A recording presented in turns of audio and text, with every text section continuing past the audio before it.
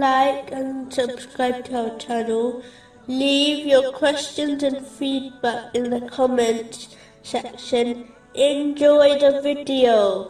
Continuing from the last podcast, which was discussing chapter 35, verse 5. And be not deceived about Allah by the deceiver.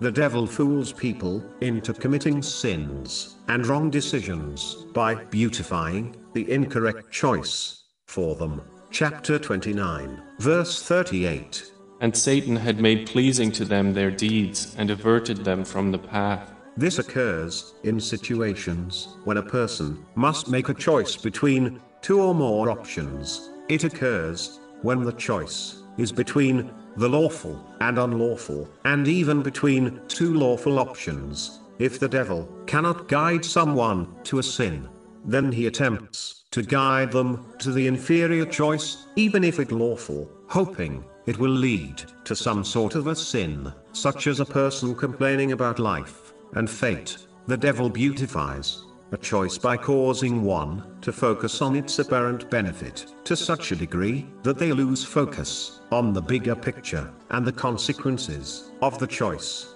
An adult then behaves like a child who makes choices without reflecting over the consequences of their actions. This is one of the main reasons people commit sins. In reality, if one truly reflected on the punishment of sins, they would never commit them.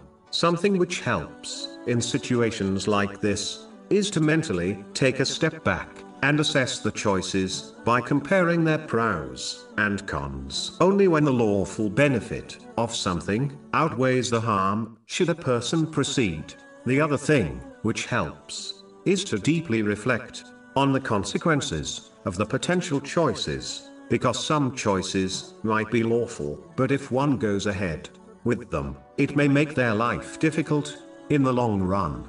For example, sometimes people rush into marriage with someone they love. They base their decision solely on their feelings, instead of reflecting on other aspects. For example, if their potential future spouse will make a good parent. Many marriages have ended in divorce because the couple did not reflect on the long-term implications of a potential marriage. Some often rush into action and later regret, as their choice caused them further trouble. Before making a choice, one should reflect deeply over its lawfulness, its pros and cons, and its potential long-term consequences, all under the guidance of the Holy Quran and the traditions of the Holy Prophet Muhammad, peace and blessings be upon him.